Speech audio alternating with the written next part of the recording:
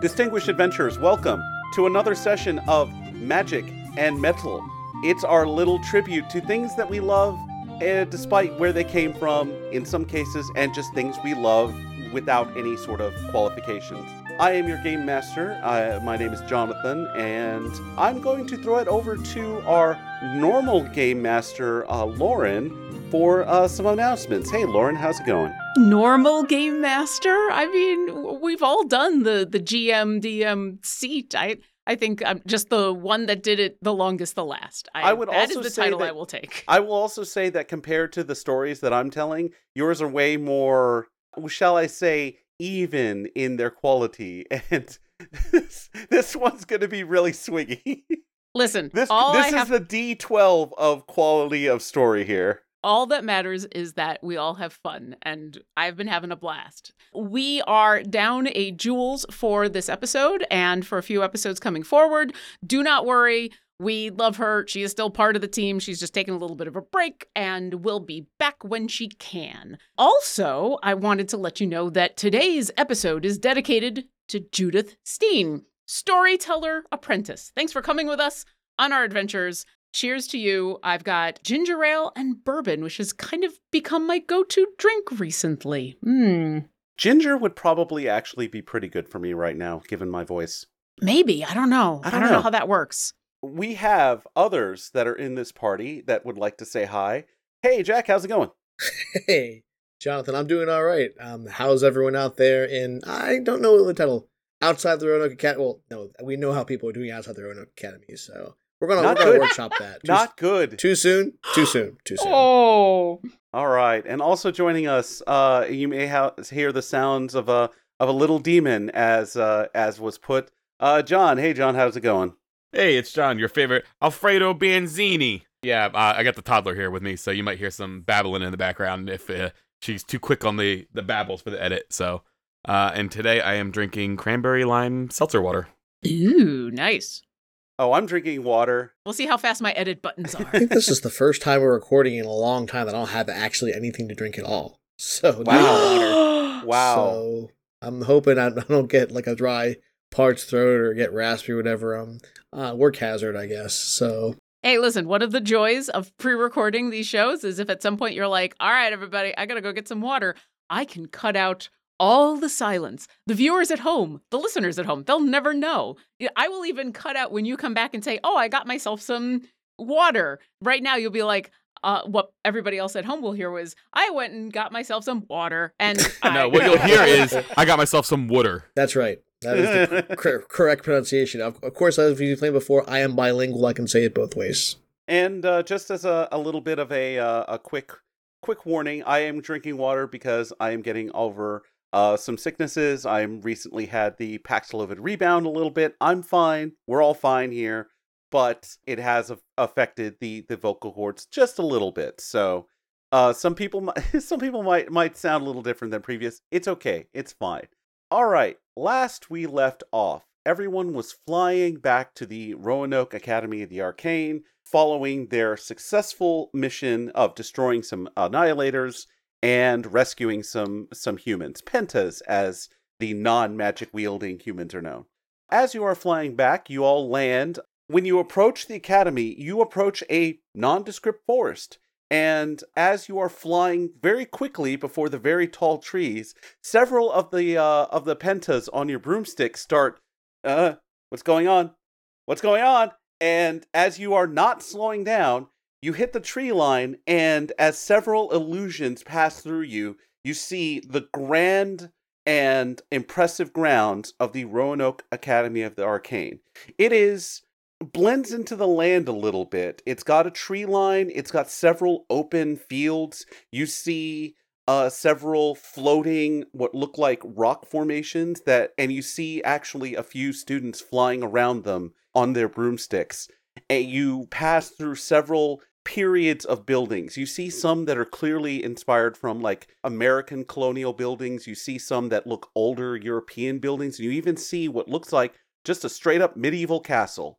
And it's a wild amalgam of different looks, but it all is weirdly tied together by symbols of arcane power that are protecting the entire area, projecting both a protective field and an illusion that will fool both pentas and annihilators.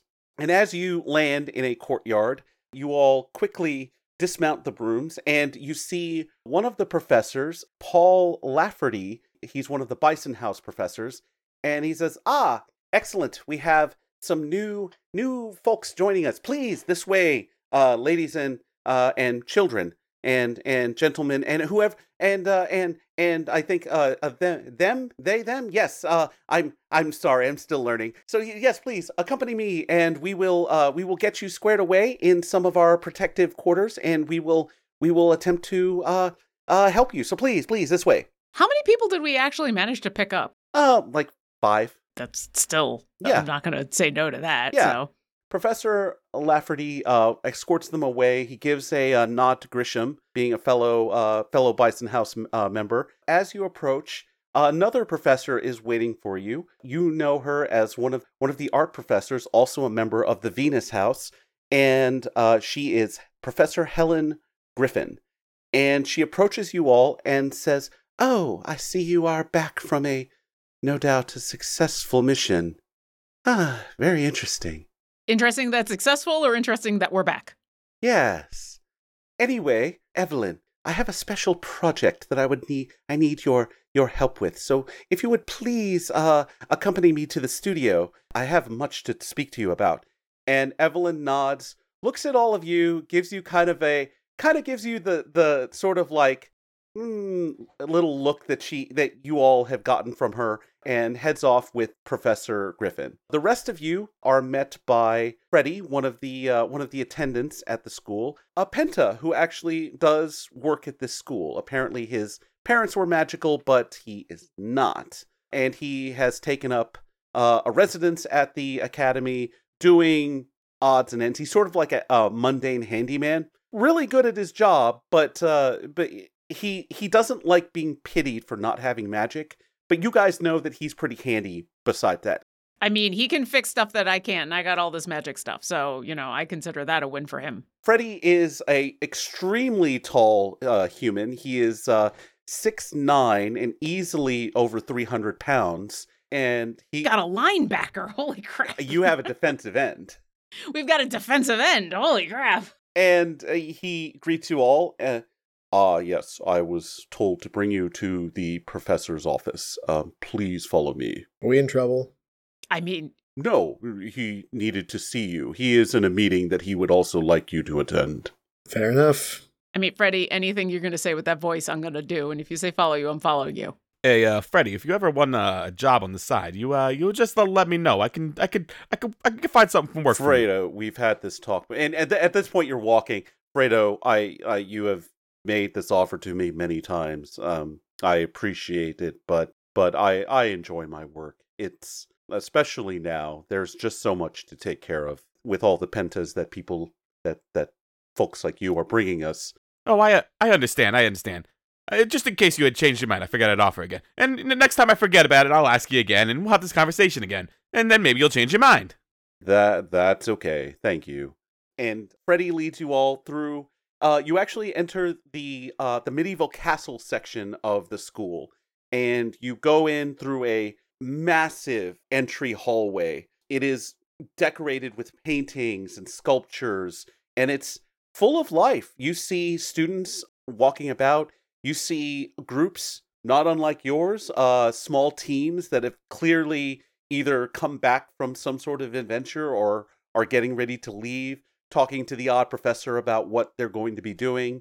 You see all ages of children and teenagers scurrying about to whatever they need to do. This place is very alive. As you walk through, you do see several. As you exit the hall and move into the sort of the courtyard of this keep, you do see flying overhead people who are tasked with staying in the air and helping out. In fact, you guys remember that in next month you have a rotation where all you're going to be doing is just flying over the campus and making sure nothing untowards happens. You come back into the main castle, to the main keep of this particular area, and start the climb up a long flight of stairs. The stairs are a different make of everything else. You nice wood floors in most of the other areas, but this is marble as you ascend these stairs. All of your boots kind of clack against the stairs as you head up. And you pass the odd window, and you're actually going very high at this point. You can see the school from these little sort of ramparty windows, and as you get to the top, you enter an office that is far larger than it should be given the size of this tower. And as Freddy opens the door and he nods to you all, thank you, Grisham Chesslater. Yeah. Excellent. And he walks. Bye, Freddy. Bye. You see Freddy blush a little and, bye, Marie. And he kind of like shuffles away. I lean over to Grisham. Why does he blush every time I do that? I'm just being friendly. If I had to guess, I'd say the usual reason. What's the usual reason? Because he's into you. Oh, that usual reason. Aw. I'm gonna have to think about that. I mean, his voice is real nice. You enter this office. Freddy is younger. Young. He's young. Oh. Freddy is young. Okay, then never mind. No. Now, what I mean is there's not a significant age difference between you two. Like, okay, he just happens to not be magical, so he's also huge. But yes, he's not like an adult that's like, hey. Well, I'm 18, so like I'm, Right. But like he's like 19 or 20. So okay, good. Yeah. I got nervous when you said he's young, and I'm like, wait a second. No, not Have that. I misjudged this person? We might have to cut a little bit. Anyway. So you enter the office and you see a richly appointed office. Various knickknacks and trophies along the walls, including books. You go up and again, it looks like this ceiling is far higher than it should be on this tower. You see an astrolabe and other sort of like astronomical instruments. You see a table that seems to have a pool of water in the middle. And it then continues into an even longer table that's got even more water. But the water is not still as you've normally seen it. It actually is, it looks like it's holding a map in it. Talking over this map are two men, one of whom that you know very well. It's Professor Julian Fusselsnap. The other one is someone you haven't seen before. He is not a very tall man, 50-ish. He seems pretty fit, but it's hard to tell under sort of the loose black fatigues that he's wearing. He seems to be wearing some sort of armor vest. You've seen this kind of vest before. It looks like a standard tactical vest, but instead of like, lots and lots of pockets and stuff, it has those, but it also has runes on it. And so you think it's imbued with a little bit more protection than what normal armor would have. In fact, these vests are available to you if you request them. There aren't very many of them. So to see him wearing one is a little strange, especially since you've never seen this person before. Also, he has very short, sort of a high and tight hair that's actually grown out a little bit, but it's shaved up to the top, and he's heavily scarred. Still a decent looking man, but you can see like he's got a scar that goes from the top of his eyebrow to his cheek. He's got a scar on the side of his head. They look like burns, mostly.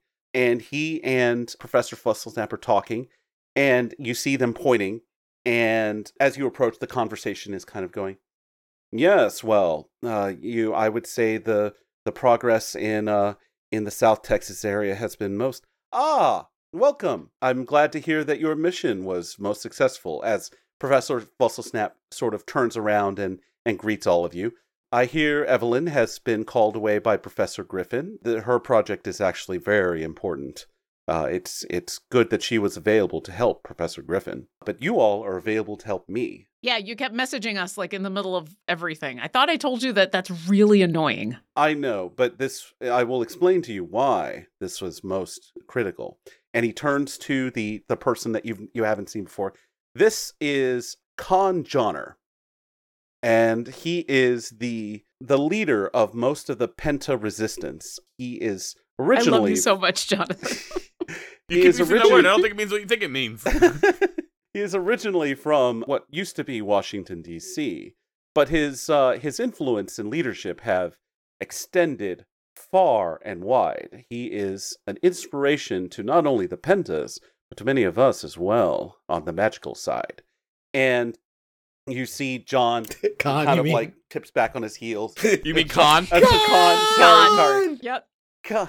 You see Khan Johnner. He sort of like grabs the top of his vest and kind of rests his hand there and says, "Well, Professor, that's very kind of you to say, but I would say it's the cooperation of all of us in this time.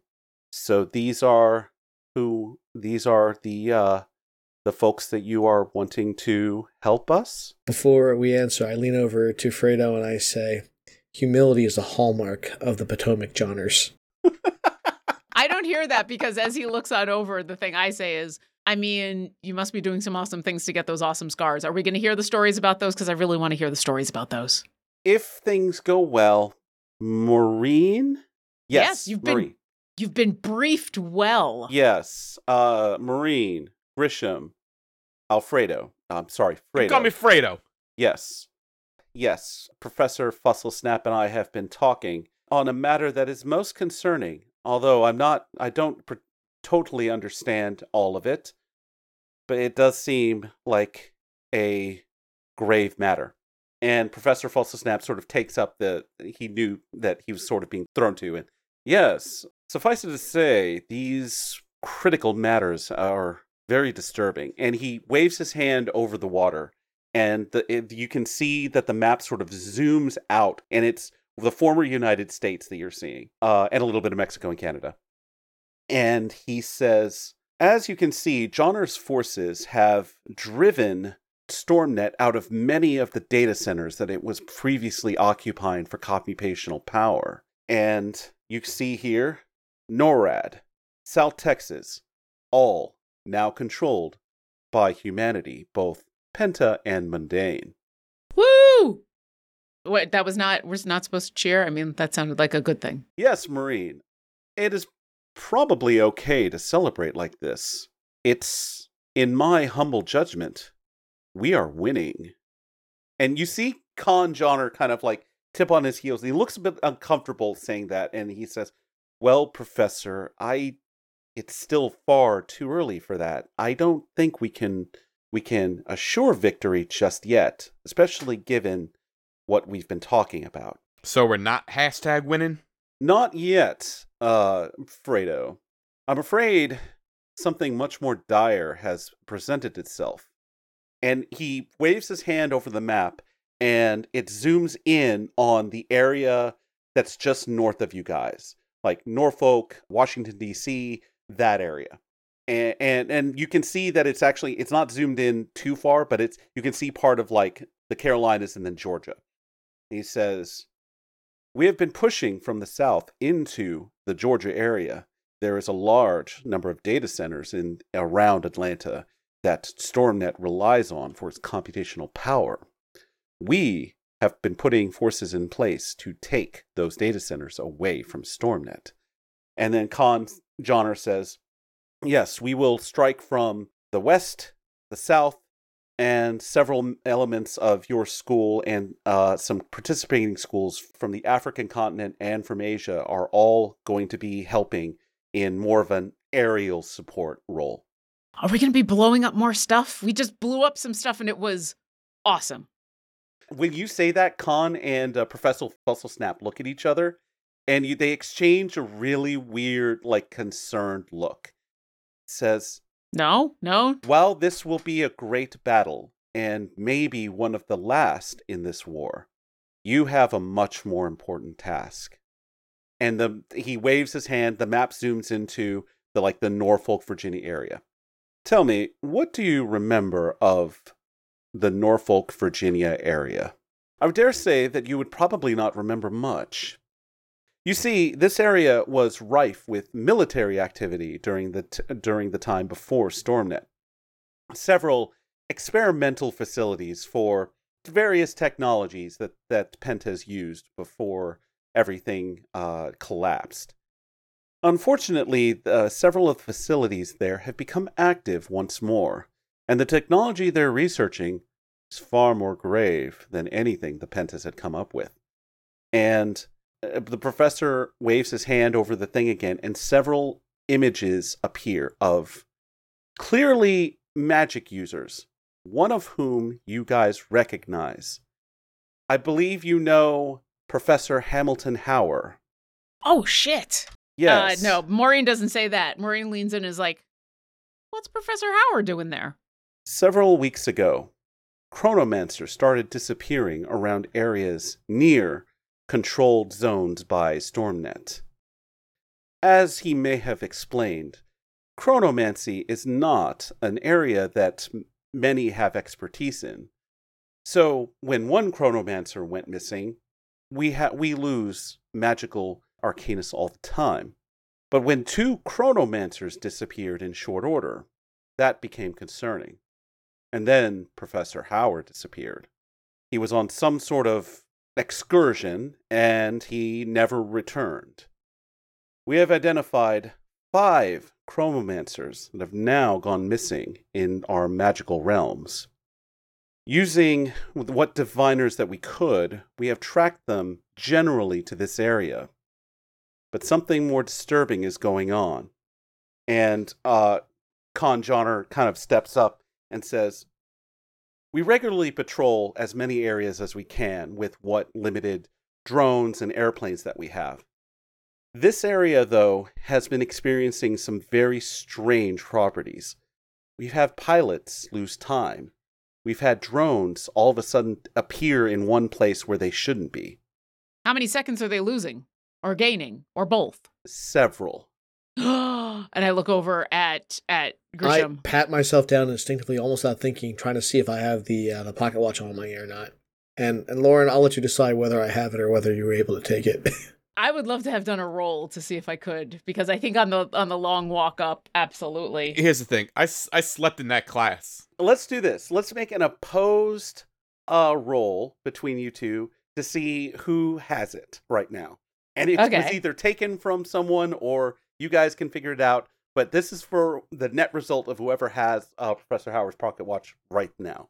So give me brains or flight, since flight's sort of like dexterity. Either one, whichever you're better at, and give me a roll.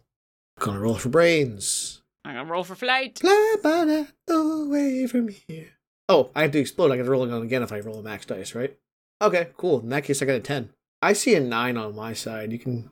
Jack is right. I got a 9. All right. So currently Grisham has the watch. Yeah, I tried. So I tried to take it from you, and I think because we got so close, I managed to get it out and was just about to put it away in one of my own pockets when then you noticed and went back in time, like, and stopped me.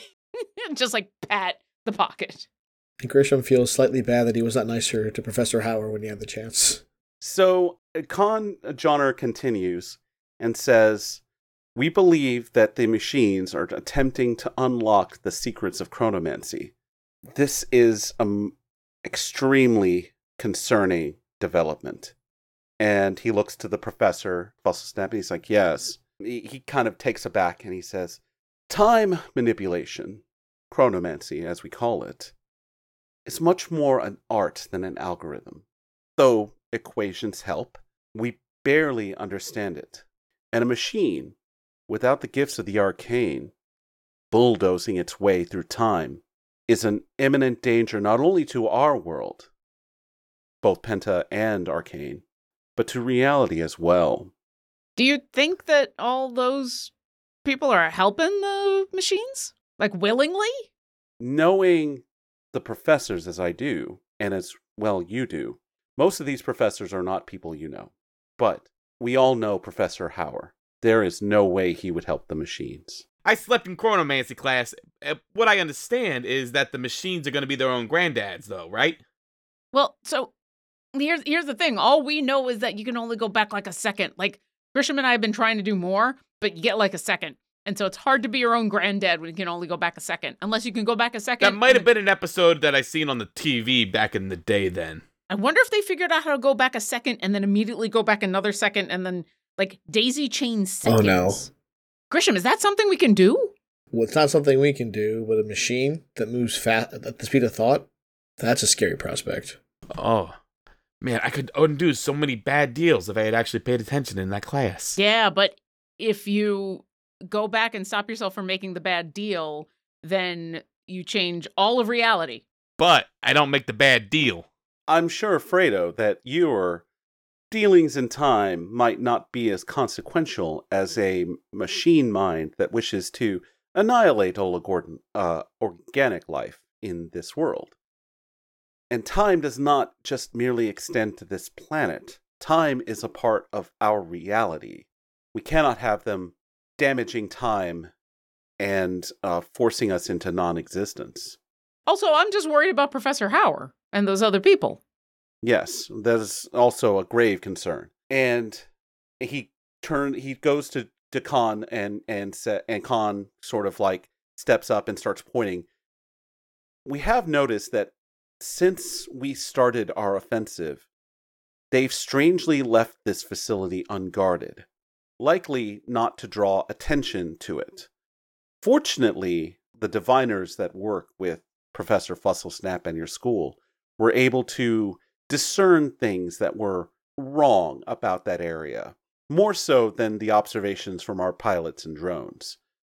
So we think that it would be relatively easy, especially with our offensive in the lower part of the country, to sneak in there and destroy these experiments and rescue the prisoners.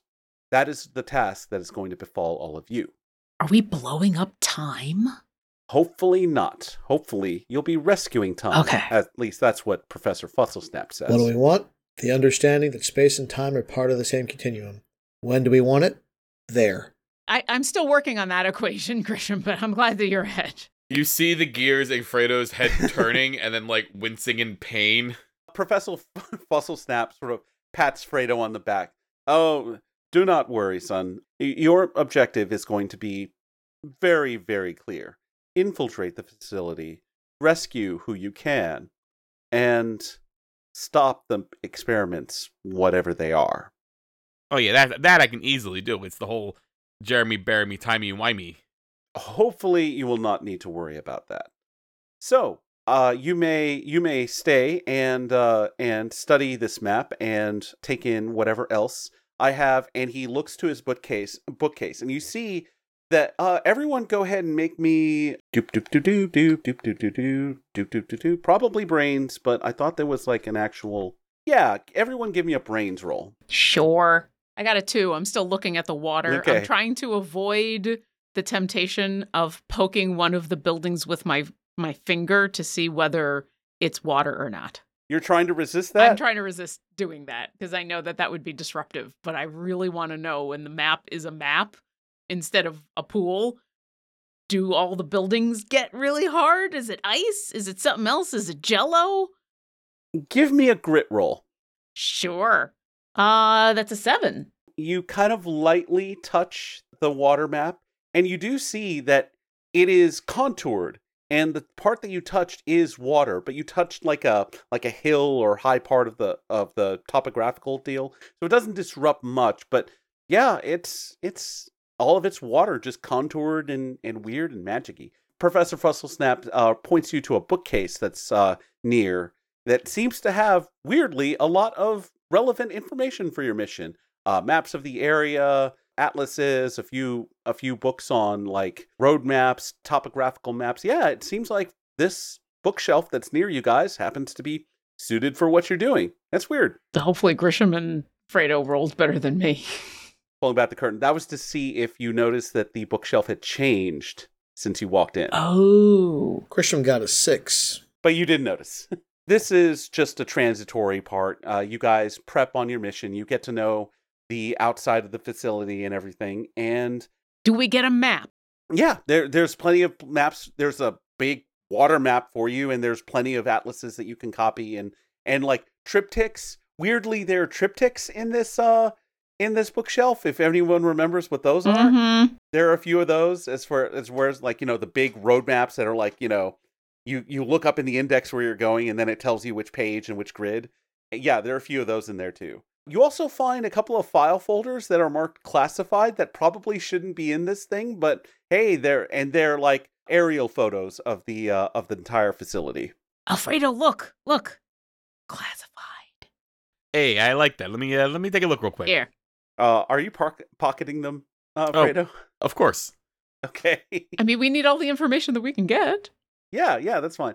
You see that Professor Fusselsnap and Con John are talking at the exit to the office, and they shake hands, and Con looks back at you all and says, "Thank you for all of your efforts. I'm going to be tip of the spear again, but good luck.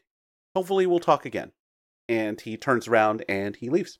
I look at my friends. Did he tell us when the actual offensive was going on that was supposed to do all of the distracting?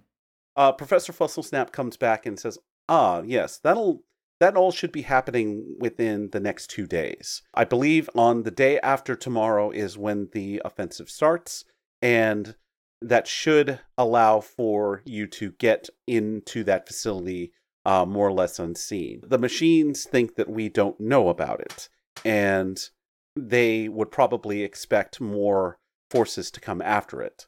Your band should be able to get through pretty stealthily and take care of it. You know me. We are trusting a lot in you. I'm super stealthy. Make a charm roll. All right. Oh, hey, I'm real good at that. That's a D4. That's a 2. You see Professor Fusselsnap's eyebrow kind of raise. Like, yes, I hope so. In any case, your other skills that your party is most notable for, your ability to make seemingly anything combustible, will also prove very handy. All right, Grisham, you're the smartest among us. What else do we need in order to do the top secret, super secret mission? Grisham ponders this for a second, and he says, probably luck. Luck would be good. And he says it in a way where it's not like kind of the hopeless luck. He's like, we need any kind of probability magic to sort of, as a buff, potentially. That's awesome. We also need them arcane vests. Oh, yeah, that vest look cool. Can we get one of those vests? Get 3 of those vests. Can we get 3 of those vests? I think it's important for the mission, right? Like morale and, honestly, like... And green M&Ms. Gotta be saving the world. We should look good doing it. Why do we need green M&Ms? It would seem that you would need all of the resources to make sure this mission is a success. And please, and he points to the front of his office by his desk, which all of you had your backs to.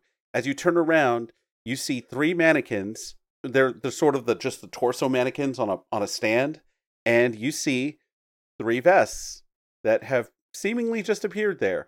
They are similar to Con John, except all of them sort of have the same runes. Interestingly, the runes seem to be inscribed on patches that have been like loop and hooked. So they've got the runes sort of on there. They're not like sewn in. They're kind of like patched on. And you see as sort of a shoulder, like a shoulder flash, all of them have your house's emblem on them. And you see that they are all perfectly fitted for you. I would say the benefit is that you get a +2 to the unplanned rolls and +1 to any planned rolls. Oh. Planned actions. So they're better if you're not expecting it, weirdly. Grisham also was thinking about like paradoxes and things of that nature. Like if something as simple as the sentence is false could have destroyed the machines by now, it probably would have. But he's trying to think through all of the vulnerabilities the machines have just by virtue of their software. If they're operating similar to machines do now, in theory, like, they're going to shut down in conditions like cold and things of that nature. And I want to see if there's anything like from a magic standpoint that could help us, then the party, like, exploit those vulnerabilities. Make a brains roll. Oh boy, 3rd one in a row. Let's take a look. Oh man. Grisham, what if we set their internal clocks to 00 from 99? Shouldn't that shut them all down? One thing that you do know is that near the end of humanity's reign over the world, software had gotten increasingly arcane. This is something that you've picked up from your Penta studies. It got to the point where no one really knew how it worked, and it was one of the reasons why StormNet flourished and even came into being, was because no one really understood how it worked. It had been built on so many software levels, each one more arcane than the last, and it worked at such a high speed that it was impossible for human overseers to really get down into the nitty-gritty. And you've seen Annihilators in action, and they are pretty impervious to most stuff, the Annihilators proper. you've fought them in very cold weather. You fought them in very warm weather. They don't like extreme cold or hot. You've seen freezing spells work on them, and you've obviously seen fire work, extreme fire work on them, magical fire. You're pretty sure that mundane fire or mundane cold probably wouldn't be as effective. It's one of the reasons why the humans are winning at this point, is because they've gotten the help of magic users who do more than throw small lead slugs at them, you know? Gotcha. I rolled a 3, so nice idea. Maybe not such a great roll, though. I mean, it sort of like takes you back to some of the surface level stuff that you've studied about Stormnet and your practical experience with Annihilators. Which, I mean, you've tended to blow up the ones that you've run into. Lightning is super effective. Yes. That's what I've learned. Let's deviate a little bit from as you guys are sort of donning your vests and everything. Tell me about, and we'll start with Fredo. Tell me the worst injury you've gotten from fighting Annihilators. And it doesn't have to be that bad. Like if it's just a scar, that's fine. If you've had other stuff, but tell me, spin me a little tale about your worst Annihilator injury. So, Fredo, are we kind of showing our battle scars to each other? Is that where this? Yeah. I mean, this is stuff that you probably have already talked about, but as you're kind of like putting on the vest, and these vests go kind of over your clothes, so it's not like you're having to strip down, but as you like, you know, you're lifting up your shirt and maybe your shirt lifts up a little so you see like a little bit of belly or a little arm or something. Fredo, as he's switching on there, you do see that there is about a yay size, which is about like a $50 size, like round, like scar, like in his lower abdomen. Fredo catches you kind of glimpsing at it. He's like, yeah, one time I got caught off guard and I got impaled. Ooh. Impaled by an Annihilator. But the thing is, as I was sliding down and he's thinking of the word, and he goes, the impaler part of it, I Aviti Kadivi'd the thing when it wasn't looking, and I managed to get away. What's a Vidi Kadivi? I unalived it. Oh, okay. All right. Now you blew it up. Actually, I was trying a new thing, and maybe we could work on this together. You know how we have the spell where we like lift things up? Mm-hmm. Well, as I was sliding down the impaler, I concentrated on just its head, and I used it to lift the head right off and just go. And he makes a good old pop sound. So I'm thinking that if we run into one of the Annihilators, 2 of us try to levitate it, and we fling it in opposite directions. Ooh. Team up attack. I've been getting a little bored with all the fire and lightning. You know, I'm missing a little bit of excitement. I'm sorry, Fredo. What did you just say? And I'm getting a little bored with all the fire and lightning. That is the weirdest thing I've ever heard in my life. How does one get bored of fire and lightning? It's very, very frightening. Variety is the something of life. They used to put it on food. The lightning of I don't know life. what the word for it is. Variety is the burn curry of life. Lauren. It's the same thing. If you eat the same meal over and over and over again, you get tired of it. You get better at it. You get stronger at it. You're able to do more with it, and then it gets. It's not. I'm not getting my creative scratching my itch. As you two are discussing this, and Maureen is sort of like leaning in and really sort of mirroring Fredo's like gesticulating speech. Tell me about your worst injury, Maureen. Okay. So the whole idea about Maureen wanting to do the same kind of 2 spells, the same 2 avenues of destruction over and over again, especially the lightning, and get better at it is partially because of a battle that they got in and where she shot at an Annihilator with some lightning and missed. And then decided that she didn't want to miss and tried to do the thing in where she goes back like a half a second and fix things. But you know how we were warned that sometimes when you move through time, you also move through space? So she moved back in time and forward in space and ended up shooting herself with her own lightning bolt. And so, and fortunately it was just a graze. Fortunately it was just a little bit because she also kind of failed at casting this thing. So it was a failure all around. It was just an extra special failure. So she's got kind of the spider webs across her side and up her ribs. They're not really noticeable scars until you point one out. And then it's like that spider web of just the thicker flesh right there. Right. And it took you all a while to get the story out of her because she didn't, as cool as it is to say that you shot yourself with your own lightning bolt by going back in time, she also shot herself with her own lightning bolt by going back in time. It was very, both confusingly annoying and embarrassing. But eventually she had to show that she got injured to get help and then had to admit it. And so as she's putting on the vest, she'll say, well, now at least I know if that happens again, I think this thing is going to stop it, right? That's what this patch is for. It will certainly help. And as Professor Fusselsnap is sort of like showing Maureen some of the patches, Grisham, Jack, why don't you tell me about your worst battle injury against the Annihilators? I was trying to help a bunch of Pennas escape, and I found myself up against 3 Annihilators, and I managed to take 2 down with magic very successfully, but another one got very, very close. So I cast a sort of a fire spell to make its head explode, but the head actually, because of, I don't know if it was the angle or I got a calculation wrong, the head flew towards me, and then Grisham lifts his shirt. You can see like his side, basically, and you can see like the face of an Annihilator, like burned into his flesh. Oh my god, that's amazing! I probably could have healed it at any given time, but I think I'm going to save that for when we win. That's so when they would ask me what the first thing I'm going to do if and when we win, it's going to be to cast a spell to remove that scar. Really? Because Grisham, you have to admit, that's super cool. It's like a tattoo of honor at this point. So if you change, like it's fine if you want to go with that, and I'm here for it. But if you change your mind, that's super cool. Be like, these are the things I destroyed. And show off your face scar, which is on your chest, but it's a scar of a face on your chest. I think the best dishonor I can do to them is the second we win to put it all behind me and forget they ever existed. Professor Fusselsnap sort of nods, and he's like, I'm afraid that early on in this campaign, I too was on the front lines, fighting for my life.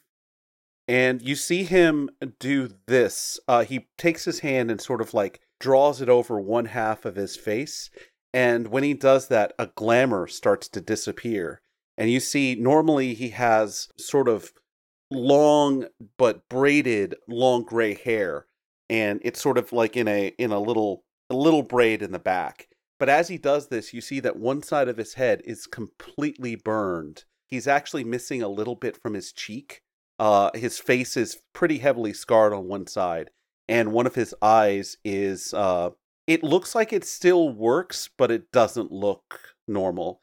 And he says, I have chosen to disguise this with a glamour.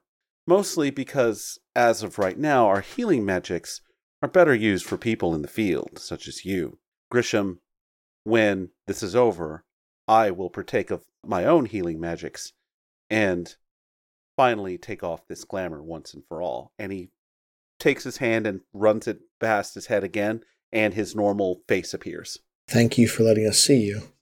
I feel like it'll be a symbolic act, right? Like you'll get physically healed to help with the emotional damage from this whole thing? Well, thankfully, our health staff includes, as you well know, many professionals that have taken an interest in penta mental healing as well. And I have very much taken advantage of their services. They have done me wonders in dealing with my own injuries. And should you have the need, if you haven't already. Oh, yeah. Nope, I've talked to my therapist a bunch of times. Yeah. Good. That's why I'm so well adjusted.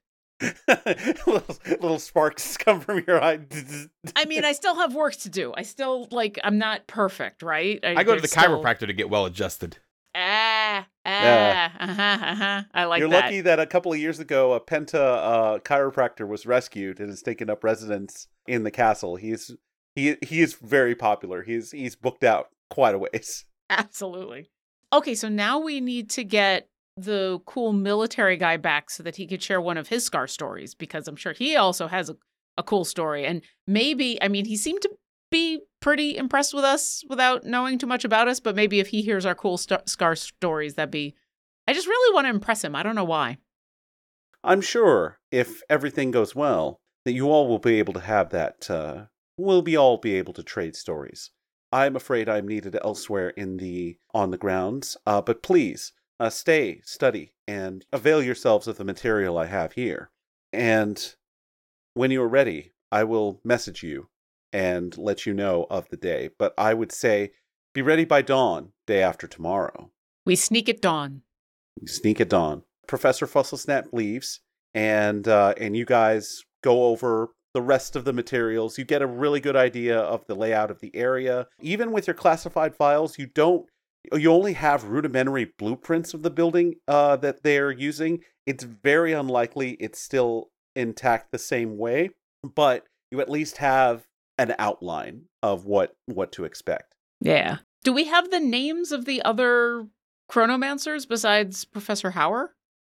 If we don't, that's okay. Or if we do, and you're like, and you get the names of the other 4 chronomancers, I'm okay with that too.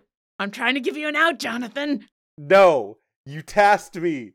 And you will have them. Let's see. This would also be the second time this week that I've been in a game in where we've asked about a list of names, and the storyteller is just like... just gonna bring up the starting lineup of the 1985 Chicago Bears and read off their names. I am, you know what? Not the Bears.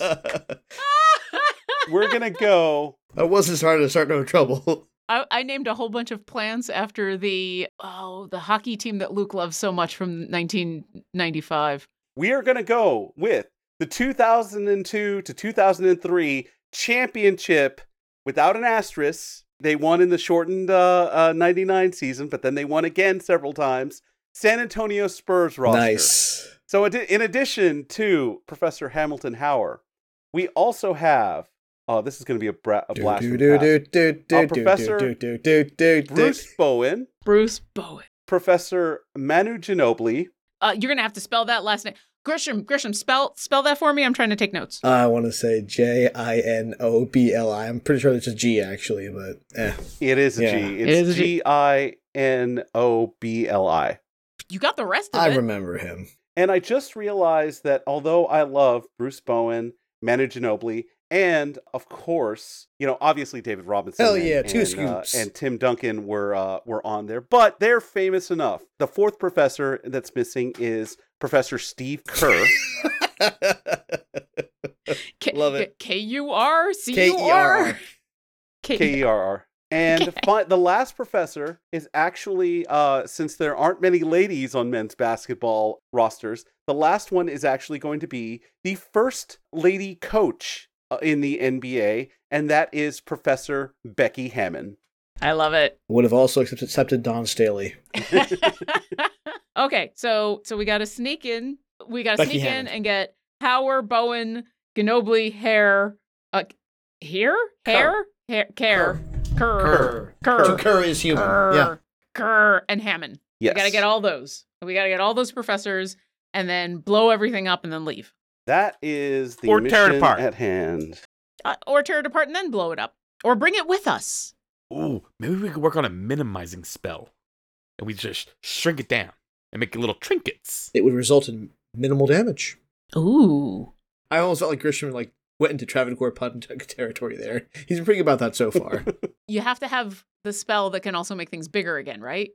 Because if you just make things small, then you're just making things smaller. You need an enlittling spell and an embiggening spell. There you go. But see, how bad are the Annihilators if they're that itty bitty tiny grains of rice? They keep them in a little jar and go, hello. Or it's one of those mass things in where when you make things smaller, their mass contracts. And now you got an Annihilator that's only like 3 inches tall, but has the punching power of the entire sun. So you actually do know of a situation where a Arcanist tried to shrink a few Annihilators. They're dead. The Arcanist or the Annihilators? It killed the Annihilators. The Arcanist. Oh. They did not work out well. Apparently, yes, Maureen's notions were correct. They actually punched slightly harder because the force had less surface area. And you all are aware of the ancient tale of Ant-Man versus Thanos. Yeah, one of the Annihilators. That one. Oh, okay. Yeah. I mean, Alfredo was able to get us a whole bunch of those comic books, so I still don't know where you got them. You know what's funny? Don't ask. So as you guys prep for the next couple of days, real quick before you guys head off on your broomsticks on your mission, we'll start with Grisham this time. Give me something that over the next day and a half, something that you've done to prepare. Grisham finds basically every book he can find about automation, AI, robotics, like any kind of like design history and flaws. Understanding that there's an extra arcane, like weird layer on there, suspecting that it's linked to magic, but not really being able to substantiate it. He researches those avenues to maximize the effectiveness of whatever magic he prepares. And then he tries to look for clues within within the story in terms of encounters and trying to figure out, like, even talking to professors and figure out if there is a magical dimension to StormNet, like how to counteract that and how to exploit it. Okay. Fredo, how do you plan? Fredo spent his time getting more comic books. Okay.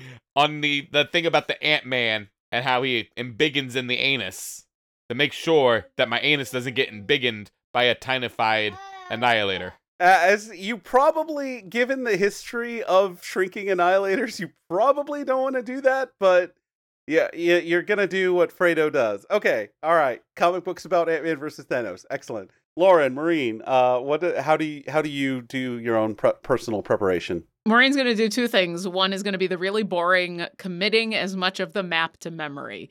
She's going to look over every map that she can get of the area, blueprints of the buildings, no matter how vague it might be, and she's going to do her best to memorize as much of it as possible because she knows how fickle physical maps can be.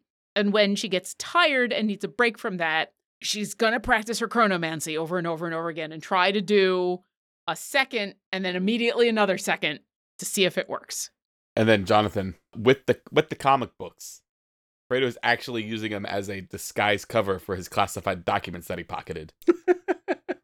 And he's going to look into those. Excellent. Okay.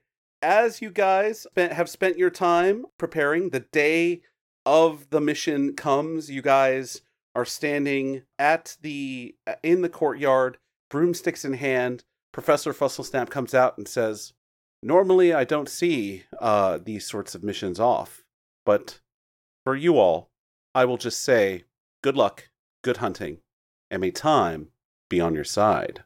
So before Professor Fusselsnap leaves, gosh, been saying that for 6 years straight. Grisham takes a piece out of it, writes a quick note on a notepad and signs it, and he hands it to Professor Fusselsnap and it says, "Hang on to this, it might be worth something someday if we win," and it's signed Grisham Vianod. Okay. I love it. And that's apparently where we're leaving off for tonight. Thank you guys for a great little session. Pulling back the DM curtain a little bit, you made it through half of the prep that I had for this session. So thank you all for hanging out with us and hearing some very silly stories. And we'll see y'all next encounter. Bye. Bye. Adios. Thanks for listening to our adventure.